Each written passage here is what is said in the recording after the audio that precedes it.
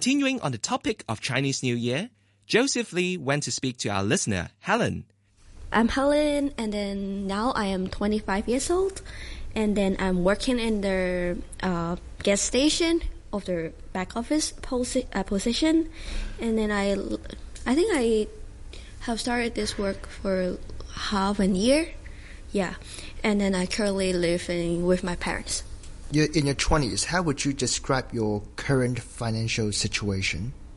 I think it's just a beginner because you won't have much saving enough to buy house, and then you can only use what you earn, and then you won't have many savings. Yeah. So what are the main expenses? My main expenses is about maybe food and also traveling. Sometimes it's about the money I spend with friends, like gathering, or I do take a course, so also need to spend on it. So do you have any financial burdens, like when you need to take care of your family? Do you have any burdens? Not much, but I still need to give money to my parents, my family, and also need to pay the debts, like the debts from university. So what's the challenge in settling these loans, these debts? Actually, I just need to spend less a bit in maybe friends gathering, or sometimes just buy less clothes, etc. Do you have any investments at the moment? I just spend my saving into the stock market, just a bit, but yeah. What do you think of investment? Do you think it's risky and time-consuming, or do you find any interest in this area? Well, I think there's no denying that it's risky and also a bit just dangerous like that. And time-consuming is a bit. It depends on what kind of product that you buy it. Like if you are in the stock market, you need to pay attention for every minute. Or if you just buy something which only earn interest, like Hang Seng Bank or HSBC, whatever, then you just need to spend a bit time for it because you are not playing the risk moment. Yeah. So as we approach a new year, do you have any plans, investment plans or objective that you would like to achieve in this year? I hope I can save like 30% saving of my income. Yeah, because when you have saving, then you can do more that you want, whatever, like traveling or you can. It's so hard, but I hope one day I can buy my own house. Actually, yeah, but it's so hard in Hong Kong society. Yeah.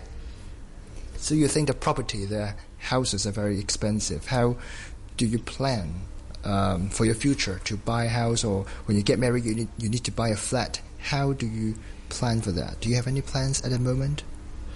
Not really have plans yet, because as I just said,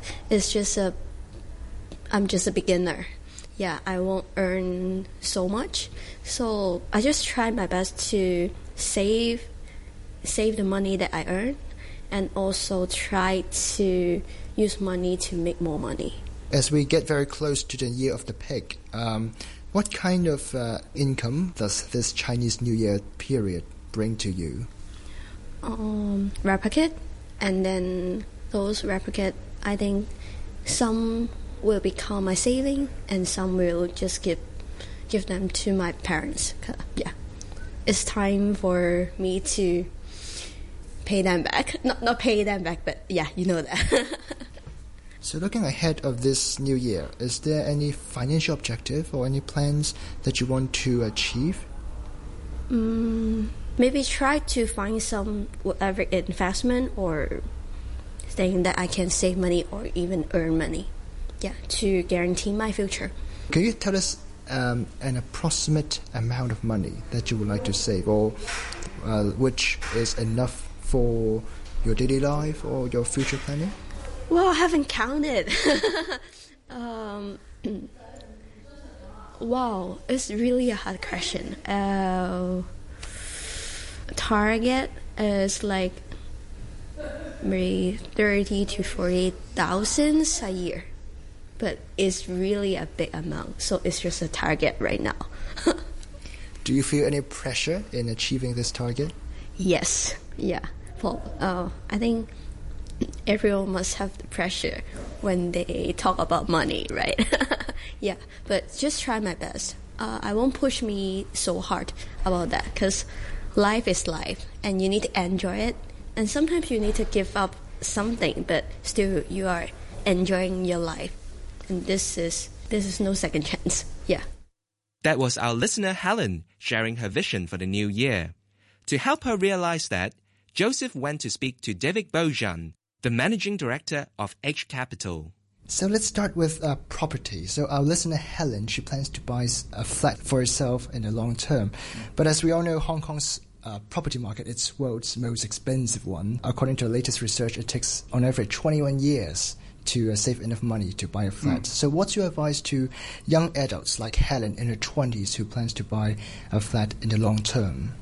Well, buying a home, as you say, in Hong Kong right now is not an easy task at all, with prices so high and also the additional stamp duty in place. Having said that, I do think it's very important to try to get on the property ladder as soon as possible. But there's no easy solution. I don't have a magic answer, I'm afraid. Helen is just going to have to save hard.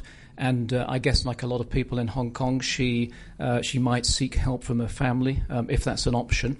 The other issue is that if she's lucky enough to be able to buy during a downturn in property prices, which we seem to be seeing the start of right now, that means that she'll need a smaller a deposit to put down, a smaller mortgage, which means lower repayments, and eventually, over a period of time, the capital appreciation and the profit on that property will be much greater if she can buy during a downturn.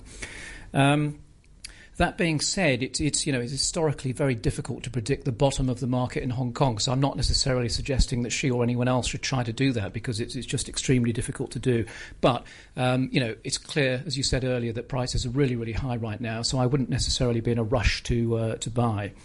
The other bit of advice that I'd suggest that she considers is that she might give some thought now to the area within Hong Kong that she might like to live and buy eventually.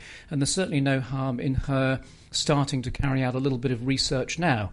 In other words, take a look at recent transactions, keep an eye on whether any new developments are due, any infrastructure uplift planned, and basically armed with this knowledge, when she is ready, she'll be in a better position to take a better decision, perhaps. If we talk about investment, Helen plans to make money out of money through investment. What is your advice to the young adults who is investing at the moment? Well, based on the information that I had earlier about Helen, it seems that she has an investment in a couple of bank stocks, and that's it. So arguably, her eggs are all in one basket. So in that sense, we could say that she has no diversification at all. I think for the amount of money involved, my advice would be that she would be better off considering investing in a portfolio of unit trust and mutual funds with ad hoc lump sums based upon timing and also a regular monthly contribution. And in that way, she'll achieve a much wider diversification of assets than she has at the moment. Now, the precise selection of what fund or funds she should invest in obviously will depend on her time frame and her risk profile, and that's something that she should obviously take advice on before she goes ahead. One thing that I would warn her off investing in, though, which it seems to be a popular product in Hong Kong, I'd suggest that she doesn't take out any form of disciplined long-term savings plan, and that includes insurance-linked savings plans, that would lock her money away for a long period of time, because that means that she's losing out on flexibility in doing that.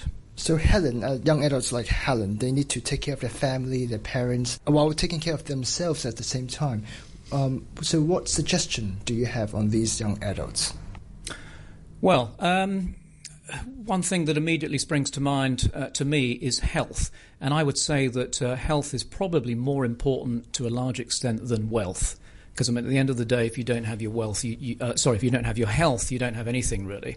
So I think as regards Helen's parents, she should try to encourage them to remain active, to keep fit,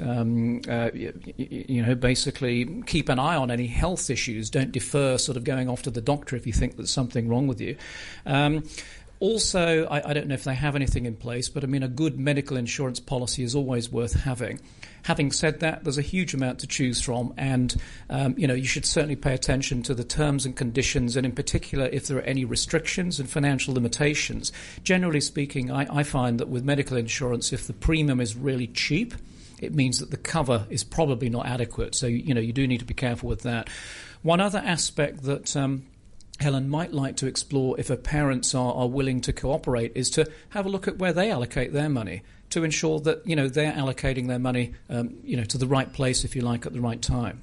Helen also plans to save around 30,000 to 40,000 per year, but also she says she doesn't want to push herself too hard because she wants to enjoy life. So what do you think about this? Should young adults focus more on saving their money? Well, that's a very good question, and what I find as I get older, and most people get older, I think that people focus a little more on enjoying life rather than on accumulating. I suppose it's a chicken and egg scenario, because obviously when you're older you tend to have more money than when you're younger. Personally, I think it's a bit of a balancing act. I think that you need to enjoy life.